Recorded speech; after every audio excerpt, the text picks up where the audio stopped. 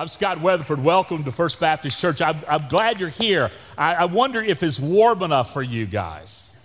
I just want you to know a cold norther has just blown in while we've been in here, and it's about 70 degrees outside. Anybody believe that? No, it's summertime in Texas, and we're going to enjoy the heat. Of course, that makes the beautiful waters of the Blanco River even more appealing. I saw some people yesterday laying in the river like a bunch of pigs. I hope it's none of y'all. But it's a good day to lay in the river. A couple of things I want to talk to you about real quick before I jump into this talk. This talk today, I'm anticipating God to say something to our souls today. It's going to be a long talk, so there'll be snacks afterwards, okay? But here's the deal. On next Sunday afternoon, we're going to baptize in the river, actually in the creek, in Cypress Creek. If you're interested to be baptized, if you've not been baptized since you trusted Christ, this is your opportunity to be baptized. Now, I don't want you to be baptized just because you want to get in Cypress Creek. You can go to Blue Hole and do that, okay? This is a symbol, an outward symbol of an inward movement of God in your life. It's a declaration. Much like I wear this wedding ring. This is not my wedding ring. This is my Tara ring. I belong to Tara. Tara's over working in the children's ministry this morning, but I wear this ring because I belong to her. We're baptized because we belong to Christ. You got that? And you don't have to be baptized a bunch of times, only one time. Now, I've had 2 wedding rings. I lost the first one. We ain't going to tell that story. So 1 wife, 2 rings. So I guess you say I was re-ringed instead of rebaptized, but nonetheless, that's what this symbol is, and that's exactly what baptism is. So I hope you plan to be there. Also tonight, Wyatt mentioned briefly, we're pausing on the bylaws, which I think is a great thing. It gives us an opportunity to create a better document.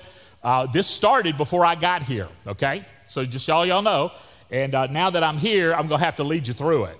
So we're going to do that together, okay? I figured if I will get blamed for it, I might as well go through it with you, okay? So we're going to do that together, and we're really coming up with a great strategic direction for this church. Our structure should make our relationships richer, don't you believe? A structure that creates bureaucracy is called government. And we want a structure that creates freedom and relationships and a life in peace. I have a new table. I don't know if you noticed this. Hobby Lobby this table was on sale. This stool was on sale, and we bought this because I wanted a smaller table. And we got in the truck Friday after buying it. Tara looked at the stool, and it said capacity of 200 pounds. So I'm glad to know that I weigh 200 pounds now. So that's a way to go on a diet, buy a stool that will guarantee your weight. You see, if I sit on it, it hauls, okay? So that's right. So that's a great example of a wonderful weight loss program, all right? Have you guys ever heard of the Murphy's Law? Murphy's Law says things left in their natural order will go from bad to worse. Isn't that just a terrible saying? That's the outlook of pessimism. That Murphy's Law says things left in their natural order will go from bad to worse. Now, we do know this, that things just deteriorate, don't they?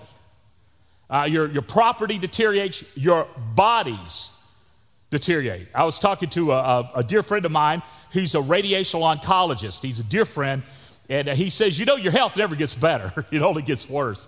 I said, thank you for that cheery news. That's great. And as I was saying that, Tara was holding up my blood pressure medicine and shaking it at me. Going, that's great. That's all forms of encouragement. Things just decay. Why? Because of sin, because of the fall.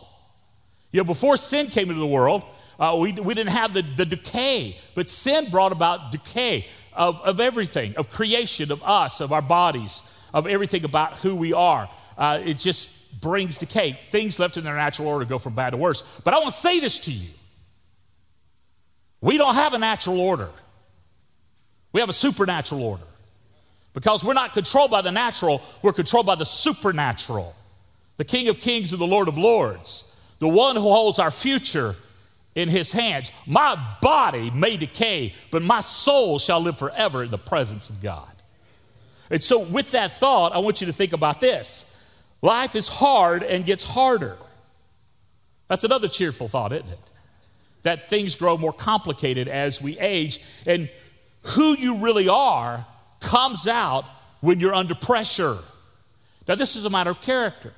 So if we squeeze you, put you under pressure, what comes out of you? This morning I thought about that as I was brushing my teeth. Now, some of you are just wretched in your toothpaste dispensing. You squeeze the tube from the middle of the tube. You know who you are. You ought to repent. And my wife is one of those middle squeezers. Oh, it's terrible. Isn't it terrible? Everybody knows you should squeeze from the bottom and work your way up. Isn't that right? That's the way Jesus did it. But nonetheless, wherever I'm squeezed, my context of my character is revealed. And the thing is, when pressures apply to us, we find out who we really are. Now, I said this Wednesday night as we gathered to discuss the bylaws. I said, as we walk through this pressure intensive, you're going to find out about my leadership faster than any other way. Because I can stand in front of you with the profundity of a Sunday morning performance, and you never know who I am. You put me in the cauldron of pressure, and you will find out what my character is about. Isn't that true? I'll tell you something I'll find out about your character as well. As we walk through things that may be contentious or confusing, that when under the pressure of circumstances, you find out to whom you belong and how you're going to react. You sang this great song today, this choir special today, that said, it's only a heartbeat away. And as the choir was singing that, I was reminding of my father, the last things he said, kids, don't worry about me, it's just a little dying. And under the pressure of him sitting on the edge of eternity, his character was displayed when he's trusting fully in the Lord. And I think that is finishing well. Now, these quotes really set up this talk. Because there's coming a time in your life, or there has come a time in your life, or you're in the middle of the time of your life, where you're going to be under siege, where you're going to face pressure, where things are going to surround you and press you, and you can allow those things to become a barrier to your soul and make you bitter, or you can allow those things to become a catalyst for your soul to build your character. How you respond to Jesus matters. You focus on the circumstances and the situations, and you can lose hope. You focus on the King of Kings and the Lord of Lords, and you become a dispenser of hope. The loss of hope or the abundance of hope. And you will find the restoration and the rescue and the rest of our God. Well, this is all well and good to know, isn't it? But the question is, what do I do when I face these crises in my life? How do I respond? How can I live face to face with God when the pressure, perhaps everything is gone, when it's all pulled away? Now, folks, I want to tell you, I've been there a few times. And as old country preacher said once, I'm not just preaching now, I'm telling the truth. And I know God is faithful. And I know He's been faithful in the past, He's faithful in the present, and He'll be faithful in the future. Life in Jesus is a test and a trust. In this world, you will have troubles. But fear not, I have overcome the world. In this life, you might, no, you will have troubles. And I love the fact that Jesus says, I have overcome the world. Now, here's the deal. Life will bring trials and tests. Trials are circumstances that grow you. And sometimes trials come because you have brought them upon yourself. Sometimes trials come because those around you, you've been sucked up in the vortex of their stupidity. And therefore, you have trials. Sometimes trials come because of just natural circumstances. In 2015, this city experienced a great trial of the Great Flood. And part of the welcoming package you gave to us, Tara and I, was this book about the flood, and Tara's been reading it at night. And she's been telling me stories about it, and God's miraculous rescue, and how this city responded, how this church responded with great heroism, stepping into the vast need, how you guys became heroes to this community. One thing I heard about you was that before that time, people considered First Baptist Church a little bit elite and aloof, but no more. Because through a trial, You showed your character. And then there's tests. Tests come as God wants to grow you. Now, James said this in the first chapter of James. I love the book of James. Martin Luther didn't like the book of James. He didn't think it ought to be in the Bible. Just a thought. Y'all grow up Lutherans, that Brother Martin didn't like the book of James. But James said this: consider it all joy when various trials come your way. You should rub your hands and go, oh boy, here we go. That's crazy. He said, because it's an opportunity to prove your character. So tests come to lessons to teach you to be more like Jesus. Trials and tests. Now, they look the same and they feel the same, but the purpose is the same, for you to become like Jesus. I've moved my office. My office was down on the hallway, and I'm noisy, and the walls there are thin, and nobody could get any work done because Tara says I don't talk, I shout. And I said, baby, I have a robust baritone voice. I just talk loud. I'm just loud. I'm a loud person. Have y'all noticed that? I'm just a loud person. And so they moved me to the other end of the building. I think they would move me to the garage, could they? But I'm down at the other end of the building, and I have a whiteboard. I love a whiteboard. I think on the whiteboard, and I wrote everything we do is so that we might honor God and become like Jesus. Everything we do as a church, that we might honor God and that we would become like Jesus. Now, this fall, we're going to do a series called First Life. And we're going to dig into what does it mean to become like Jesus. And this series could change your life forever. It could change your friend's life forever as they hear the truth. We quote Romans 8:28, for God causes all things to work together for good for those who love him and are called according to his purpose. But you can't forget 29 goes with 28. For God knew his people in advance, and he chose them to become like his son. Become like his son.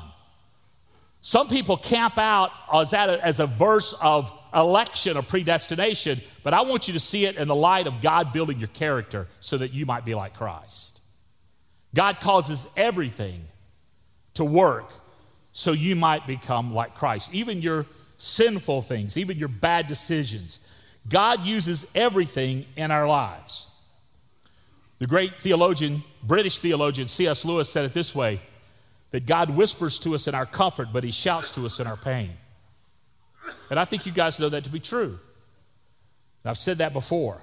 So this morning, I want us to allow King David's life to become a teaching point for us, so that when we go through these circumstances and trials of our life, these tremendous pressures in our life, we will know how to respond. And we could respond like a guy like us who is living all for God's glory. Are you guys ready for this? That's good. That's 6 of you. That's outstanding. What about the rest of y'all? All right, let's pray. Father, thank you for what you want to say to us this morning. And I pray that you will speak through me, that these words I have to say, these thoughts that I have to say, these concepts that we have to bring, they'll not be mine, but they'll be yours, and that you'll customize this talk for this people, whether they're here live or listening on the internet at some other point or even joining us live. I pray that you will speak through me today. I thank you that you are faithful when I'm not faithful. You're good when I'm not good. You're consistent when I'm inconsistent, and you're God of all. So Jesus, I'm yours, and so let's go. And we pray this in your strong name. Amen. Now I want you to turn to your neighbor and say to them, leave me alone. You really need to listen to this talk. Will you do that? Yeah. Dan's looking for somebody to talk to. Okay. All right. You found somebody. That's good. That's good. Here's the first thing I want you to hold on to. Now, we're going to be in 1 Samuel chapter 30. If you want to turn with your Bibles there, we're going to jump around a little bit in that section of 1 Samuel, because you have to look at this in the whole context of what was going on in David's life. Now, I'll set it up historically, and then we'll jump into it. David was on the run from King Saul, and David knew that he was going to be king. The Lord had anointed him king, but in the circumstances of his life, David became desperate and started taking matters in his own hands. Has God ever whispered to you a promise and that it's been slow in delivering, and so then you take matters into your own hand? Have you ever done that? Okay, I'm the only one. I'll have a series on lying coming pretty soon. that you become desperate and you want to do things. Maybe you desperately financially or relationally or location-wise, about a home, about a house, things like you become desperate. You take matters in your own hands. David decided it was better for him to live amongst his arch enemies, the Philistines, than it would to be living in the land of Israel. So David does a crazy thing. He moves to the land of to the Philistines, and he actually volunteers to be a part of the enemy's army. This is crazy. This is David. Saul has killed his thousands. David has killed his tens of thousands. Philistines. David, who was asked for a dowry for Saul's daughter, and Saul asked for 100 foreskins of Philistines, and he did 200. This is David living among the arch enemy. Now, first of all, I'm thinking, what was the king of the Philistines thinking? The Philistines. What was he let David in? And David pretended to be loyal. In fact, in this period of time, David, get this, became a thug and a thief. He started raiding villages, not Israelite villages, but other people groups, the Amalekites or the Amalekites, whatever you want to call them, the Jebusites, some other groups. He would raid them, kill everybody there, take their stuff. Became a thug and a thief because he took matters into his own hands. Now, does it sound like a guy after God's own heart is a thug and a thief? No. So David was at a place of desperation. And God was cooking up a revitalization. It was a no good, dirty, rotten, very bad day. Let me read. 3 days later, David had gone to the Philistine camp to the king, and he declared his allegiance, and they were about to attack Israel. And the king's general said, don't trust David. Don't put him in the battle with us, because once the battle gets going, he'll turn on us. And you know his mighty men are fierce, and they could whoop us by themselves. Let's don't do that. And so David was sent back, and he was a little bit miffed by this. And David he'd lost his way. And so what happened? 3 days later, when David's men arrived home at their town of Ziklag. Now, we don't talk about Ziklag much. In fact, I've heard very few sermons other than mine on Ziklag. But Ziklag was a place of David was running to and running away from. Running to for refuge, running away from God and God's presence. And David had settled in the town of Ziklag. They found that the Amalekites, or the Amalekites, had made a raid into the Neviah at Ziklag and burned it to the ground. Now hold on to that, the Amalekites, because I'm going to tell you something about them, or the Amalekites, either way you want to say that. They carried off the women and children and everyone else without killing anyone, which is miraculous, because these were just a vile group of people. And this is a group of people that when Moses was taking the Hebrew children out of Egypt into the promised land, the Amalekites were picking off the weak ones, the children and the women and the older folks. They'd come in and they would pick them off and kill them and take their stuff. And God finally said to King Saul, deal with these Amalekites. Wipe them out. Now, when you think about a genocide, as it were, in the scripture, I don't have time to go into it, but it's very different from what you would think about. And at some other point, I'll take time to explain what that means and how you'll understand it. But this was a perverse people and a perverse culture doing perverse things. And God was bringing his judgment on these people. And Saul didn't do it. His disobedience caused everyone trouble. And I'll talk more about that in a little while. When David and his men saw that the ruins and realized what happened to their families, they wept until they could weep no more. Have you ever been there? Tara and I were driving through Purgatory this morning, and we talked about that. That there's been seasons in our lives where we've wept till we could weep no more.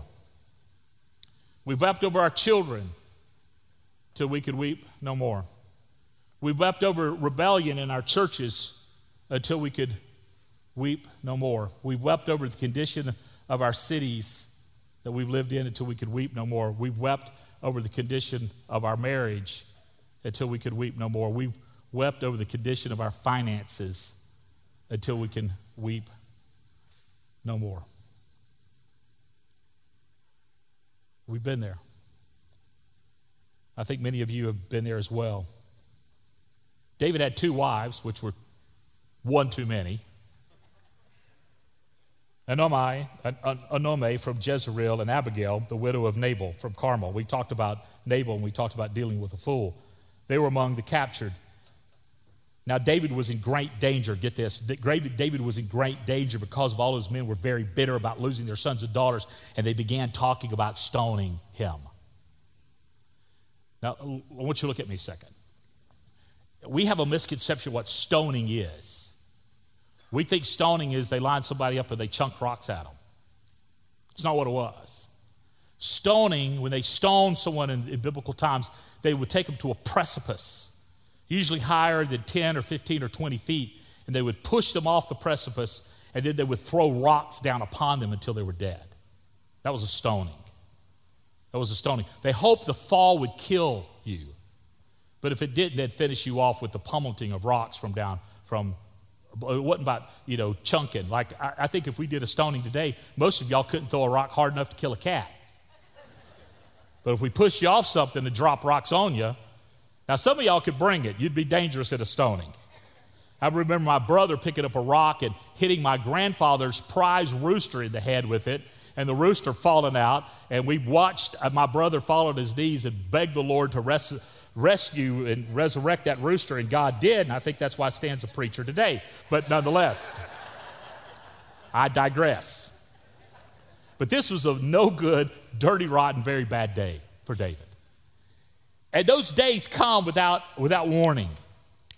They come with a diagnosis. They come with a revelation. They come with maybe a crisis that had been brewing that you were unaware of. Sometimes they come when you expect it. You've been watching it build. And this was about as bad as it gets. And the emotions of that day were devastating to who these people were. Now, I said this last week, and I hope you caught it, that the devastation of your emotions is trumped by your devotion. We cannot be driven by our emotions. We have to be driven by our devotions.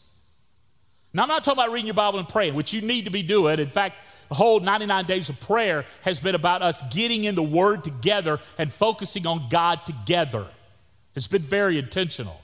As this week we pursued holiness, and we continue for the next several weeks looking at personal holiness. So what does that mean? And you have a memory verse that you're supposed to be memorizing. I told Wyatt, I said, next week, Wyatt, I want you to lead us in our memory verse. He said, I'm glad it's next week. So Wyatt is on notice to have his memory verse down and be holy as even I am holy, it says in Peter, that we could get this soaking in. But your emotions are trumped by your devotions. That we're devoted to God, that we're holding on to Him. So my hope is built on nothing less than Jesus' blood and righteousness. I said these things last week. And in the devastation of their emotion, they cried, as I said, till they could cry no more. And these men in their emotions were turning on their leader.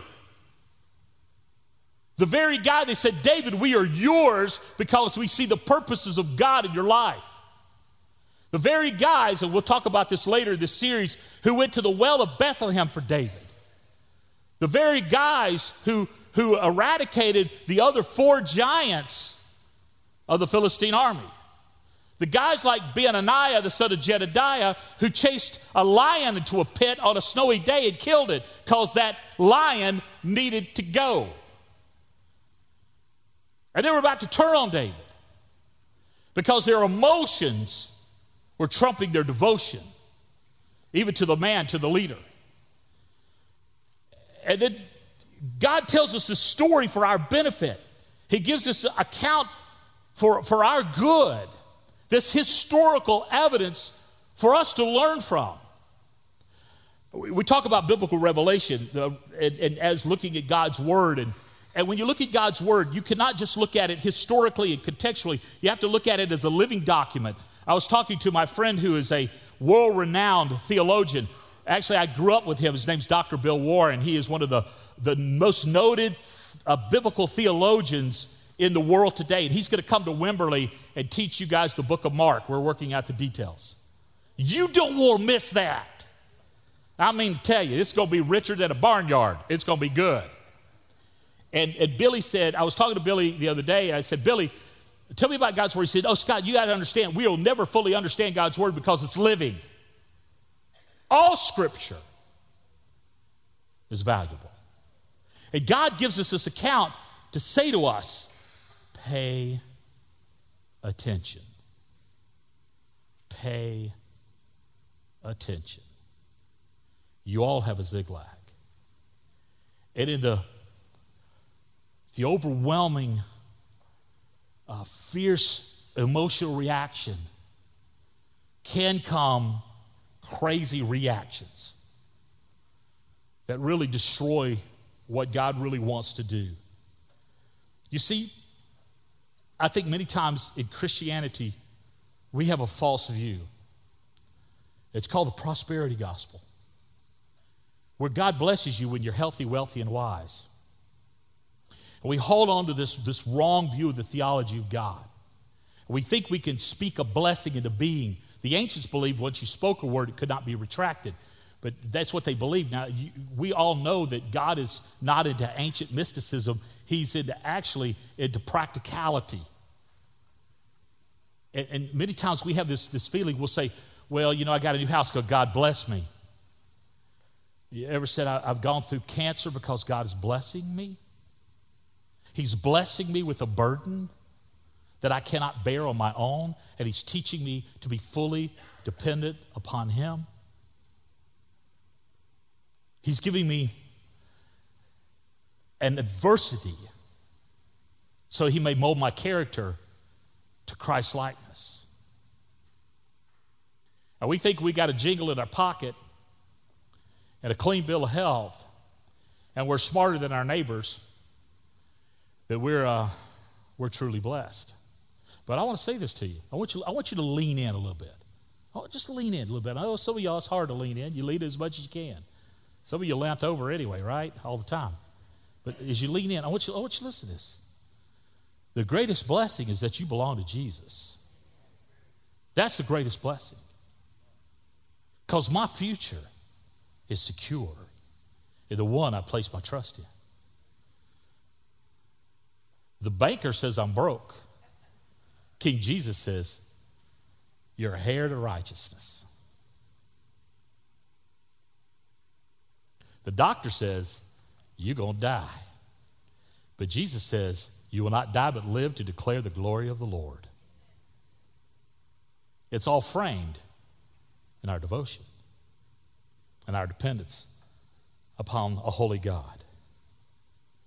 You see, when it's all gone, when adversity comes, it's a great time, an opportunity for self-examination. This is something that I think a lot about. I deal with leaders all over the world. And one of the things I deal with leaders about is self-awareness. I have to be aware of myself, how I come across and what I say and how do I say it and my body language. And I'm loud and I walk into a room and it's loud and people, they often mistake my confidence for arrogance, and sometimes it's true. And I need to be aware of myself. I know one thing, get this, I will tell you a little secret. When I feel diminished, I power up and become a jerk. Lynn, you've been around me too long, sister. Okay, you see, that's the problem. We get to know you. I could call your name. Okay, anyway, but that's true, and I have to be self-aware. Self-awareness is a gift of the Spirit. Are you self-aware? Do you know how you come across, how your body language is, how you come across? You see, an unexamined life is dangerous. Let me read this. But David kept thinking to himself, now this is in 1 Samuel 27:1. This is how David got into this mess because he wasn't self-aware. But David kept thinking to himself, someday Saul is going to get me. The best thing I can do is to escape to the Philistines. Then Saul will stop hunting for me in Israelite territory, and I'll finally be safe. He was not self-aware. You see, he took things into his own hands. And when he wasn't self-aware, when he wasn't paying attention to who he is and what he does and what he wants, he started taking matters into his own hands.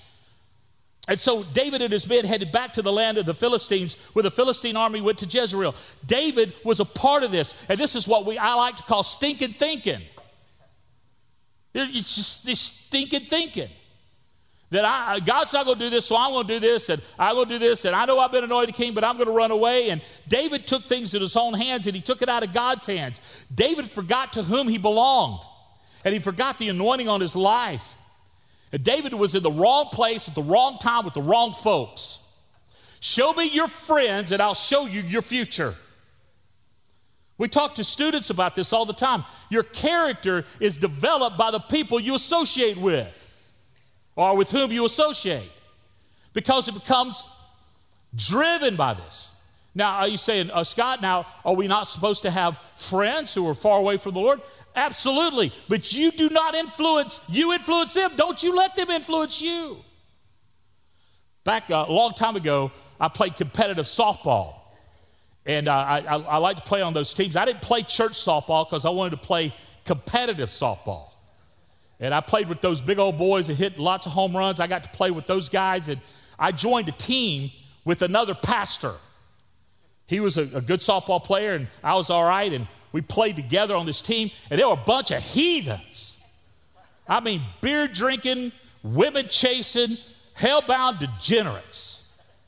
And Tara would bring the kids to the game, and she said, I can't bring the kids to the game. It's too nasty for them. And I was there, but I had another pastor with me. And you know what we saw? We saw this team of heathens become a team of believers. It was funny. When I started playing for them, my first few at-bats, I hit home runs, and they liked me then. They called it preacher power. Got preacher power.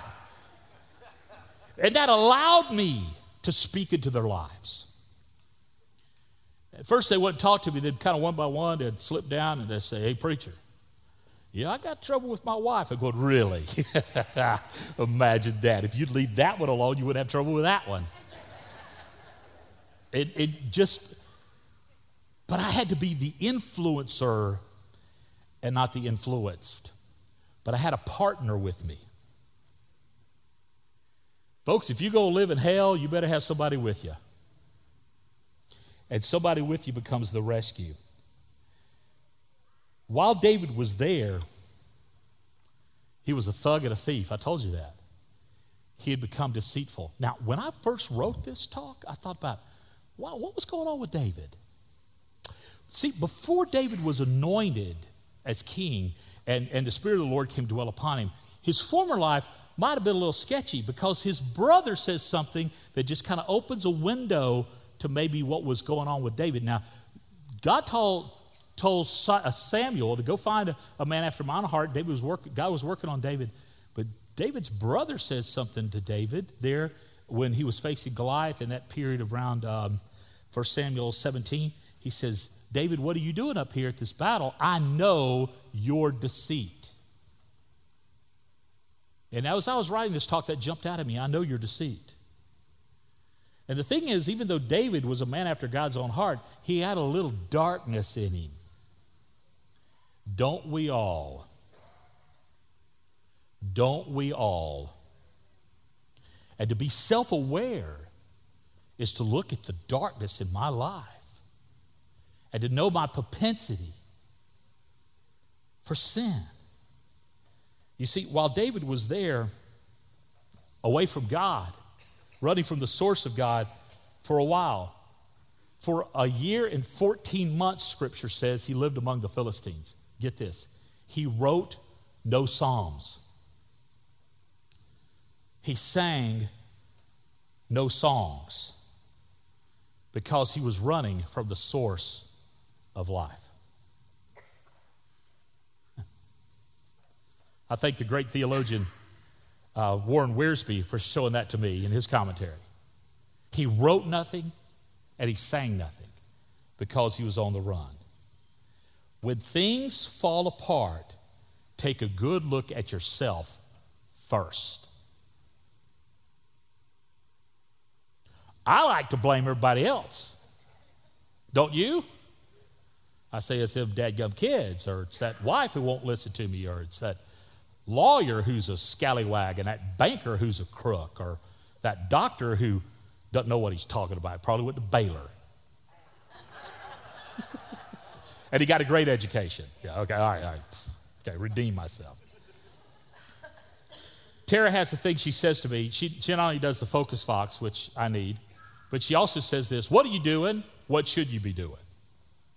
Now, when she says that to me, I'm often not doing what I should be doing. And she says it not as a place of self-discovery, but a place of pastoral correction.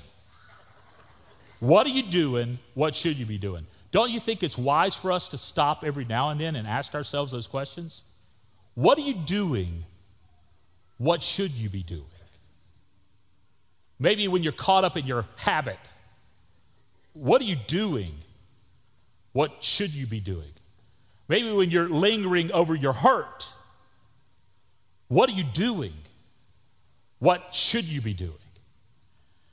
Maybe when you're grousing about your hang-up, your preference, what are you doing? What should you be doing? It's the gift of the Holy Spirit. One of the saddest things about being a pastor is seeing people who never take responsibility for their own spiritual condition. They never take responsibility, and they live an unaware life. I'm going to say this to you, and I want to say it to you in love. If you ever say this, well, I'm just not being fed, it's your own fault. Grocery stores open. It's your own fault. We live in a day and an age of abundance of food source for folks living for Jesus. But most of us are consuming without contributing, and therefore we're constipated spiritually. Probably won't say that in the second service. It just didn't sound very nice. But if you're not being fed, it's your own fault. I've heard people say to me as a pastor, I said, well, I'm serving up cheese sandwiches. Line up and get you one. I mean, if you want the goodness of God's word being bread and honey, milk and meat, you got to get into it yourself. And we're going to provide opportunities for you. We're going to keep the pantry full. You got kids? Raise your hand. Got kids? You got kids? Raise your hand. Or if you had kids, okay, put your hands down. Your kids ever say to you, we ain't got nothing to eat in this house? You ever hear that? And there's all kinds of things to eat. They just don't want none of it. It's the same thing as we are as believers. And living a life unaware, sometimes you don't realize how you're coming across. You don't realize that your negativity creates disunity. Now, I've said this to you twice, and I'll say it to you again on occasions. When we have business meetings, I'll say, you will get better information in this room than you will in that parking lot. In this room and not in that parking lot. Because I've been a pastor a long time, and I know people will go out in the parking lot and they'll run their uninformed mouth and create disunity in the body instead of being honest and dealing with people openly. Is that too hard, y'all? That's called being loving. It's called being your pastor. And that God wants you to preserve the unity through the bond of peace. And that we'll do anything to quell gossip. And we'll work together to love one another. Love one another. You are not helping someone when you step into the middle of a controversy and you go to someone else on someone else's behalf. You are loving them when you say, come on, let's go talk to them. They'll go, take them to talk to them, or tell them to shut their ecclesiastical pie hole. You are responsible for you. God's given you the gift of self-control. An unexamined life is a dangerous life. And I got to finish this talk. Okay, David found personal renewal in the middle of his troubles. David found the source of life. But David found strength in the Lord his God. Then he said to Abiathar the priest, bring me the ephod. That was the symbol of God's presence. So Abiathar brought it, and David put this ephod on, this vest on, that symbolized God's presence. Then David asked the Lord, should I chase after this band of raiders, and will I catch him? Then the Lord told him, yes, Go after them. You will surely recover everything that was taken from you. Now, this was a big deal. David hadn't heard from God in a year and 4 months. At all this period of time, David hadn't heard from God, and he sought the Lord in public in front of his men. This wasn't in a back room with just he and Abiathar. This was in public with his men. And these guys were about to do what? Stone him. And David let this adversity drive him back into God. Now, these guys, they followed David because they expected him to be a spiritual leader. Not just a military leader or a political leader, but a spiritual leader. And they wanted a king, a leader who was a holy man. A holy. And David publicly declared this. And his drifting away from God affected his whole army. Now I want to ask you a question. Do you want your pastor to be a proficient pontificator or a holy man? Do you want your pastor to have a brilliant business mind or to be a holy man? Do you want your pastor to have just stimulating, hilarious sermons or be a holy man? Holy man. Holy man. Because all the other stuff is just fertilizer. Holiness is what God desires. And it's what, you know what? I want you to be holy people. That means set apart by God. That doesn't mean perfect. That doesn't mean legalist. That means set apart to make a difference for God. You see, David knew the source of his life and his leadership was the Lord. He wrote, "The Lord is my shepherd, I shall not want." He wrote Psalm 27, "The Lord is my light and my salvation. Whom shall I fear? Whom shall I be afraid?" David knew those things. And when these guys, these men of David, heard David get before God and hear a word from God, and God said, "David, you're going to get everything back," these guys were fired up, giddy up, let's go. And you see the zeal of the Lord return to David and his men, and they went out and they captured everything. There's nothing like a clear word from God to inspire God's people to do the impossible. There's nothing like a clear word from God. In First Baptist Wimberley, we have a clear word from God. You know what Jesus said? "Upon this rock I will build my church, and the gates of hell will not prevail against it." It is by no coincidence that our area has a place named Purgatory and the devil's backbone. And God could do the impossible from this place for his glory. Someone asked me Wednesday night, he said, "That thing you read, I see a church. Will you make that available?" I said, "Absolutely." So Dan, this week we'll put it on the web. And we'll also have copies for you next week that you can pick up. I see a church. And it's not about what I see, it's what God sees. And I invite you to join into this process. You see, when you fail to obey God, others will suffer. But when you obey God, everyone thrives.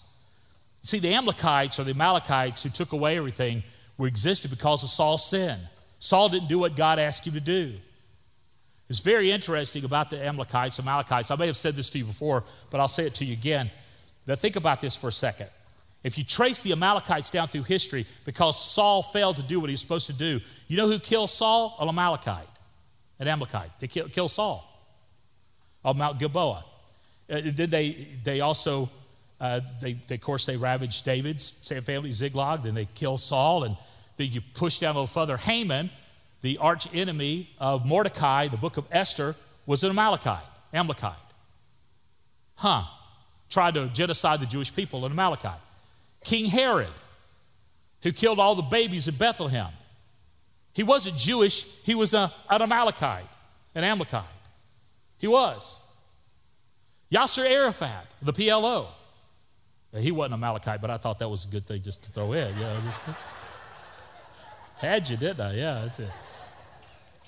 All these things built up upon built up upon built up upon built up upon built up that created, because one guy sinned against God, everything overwhelmed them. So deal with your sins. Don't leave Amalekites in your life to destroy the future generations. So be aware. Last couple of things that I'll be done. Of course, you know when a preacher says that, there's a lot more. God is the restorer. David got back everything that the Amalekites had taken. He rescued his 2 wives. Nothing was missing, small or great, sons or daughters, or anything else had been taken. David brought everything back. He also recovered all the flocks and herds, and his men drove them ahead of the other livestock. The plunder belonged to David, they said, because David was obedient to God. And in the middle of this, God provided a guide for them to find the Amalekites or the Amalekites that had taken all the stuff. They started out, they didn't know where they were going. They saw tracks in the desert, but then they found an Egyptian. An Egyptian became their guide. The very ones that held them in slavery became their guide to restoration. I just thought that was rather ironic that God used that. Everything was restored, even the faith of David's men in him and in their God. See, God is the restorer. So what have the Amalekites taken from you that you would want God to restore back to you? Maybe it's taken your faith, your joy, your peace, your hope, taking your children, taking your stuff. Today could be the day of great restoration. And then when you're grateful, you become generous. You give your life away. Gratitude produces generosity. Then David returned to Brook Bosar and met up with the 200 men that had been left behind because they were too exhausted to go with him. And they went out to meet David and his men, and David greeted them joyfully. We got it back, guys. But some evil troublemakers among David's men. Notice there were evil troublemakers even among David's men. And the thing is that any kind of group or movement of God, there's always going to be the rabble. But you can't let the rabble influence. You need to identify the rabble, you need to love the rabble, but you don't put the rabble into leadership. Okay? And they said, they didn't go with us, so they can't have any of the plunder we recovered. Give them back your wives and children. Tell them to get lost, be gone. Woo. But David said, no, my brothers. Don't be selfish with what the Lord has given us. He has kept us safe and helped us defeat this band of raiders that attacked us. Who will listen when you talk like this? We will share and share alike. And those who go to battle and those who watch the equipment. And the Bible goes on to say, and from this day forward, it became the practice of the Israelite army. That generosity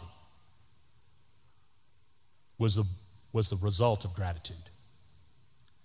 You know, the Lord's been good, so I want to give. The Lord's blessed this church, so I want to give. I want to be generous. So we have to confront the stinginess in our own heart and the hearts of others. And then we need to share in the excess. Because your darkest days could and should result in your highest praise and your greatest generosity. I got to quit. Murphy's Law says this: things in their natural order will go from bad to worse. But King Jesus said this: trust in the Lord with all your heart and lean not on your own understanding. In all your ways acknowledge him, and I will make straight your path. King Jesus says, seek first the kingdom of God and his righteousness, and all these things will be added to you. King Jesus says, I will never let any man snatch you out of my hand. King Jesus says, you are more than conquerors through Christ has loved you, and nothing can separate you from the love of God. Death can't, life can't, demons can't, angels can't, the present can't, and the future can't. Nothing in all creation will ever separate you from the love of Christ. Christ's law says you are more than conquerors. So live like it. In the middle of your adversity, lift your hands and say, God, you brought me to it. You'll bring me through it. And I will trust in you. And even if I die, ain't nothing but a little dying. Because I will live forever with King Jesus.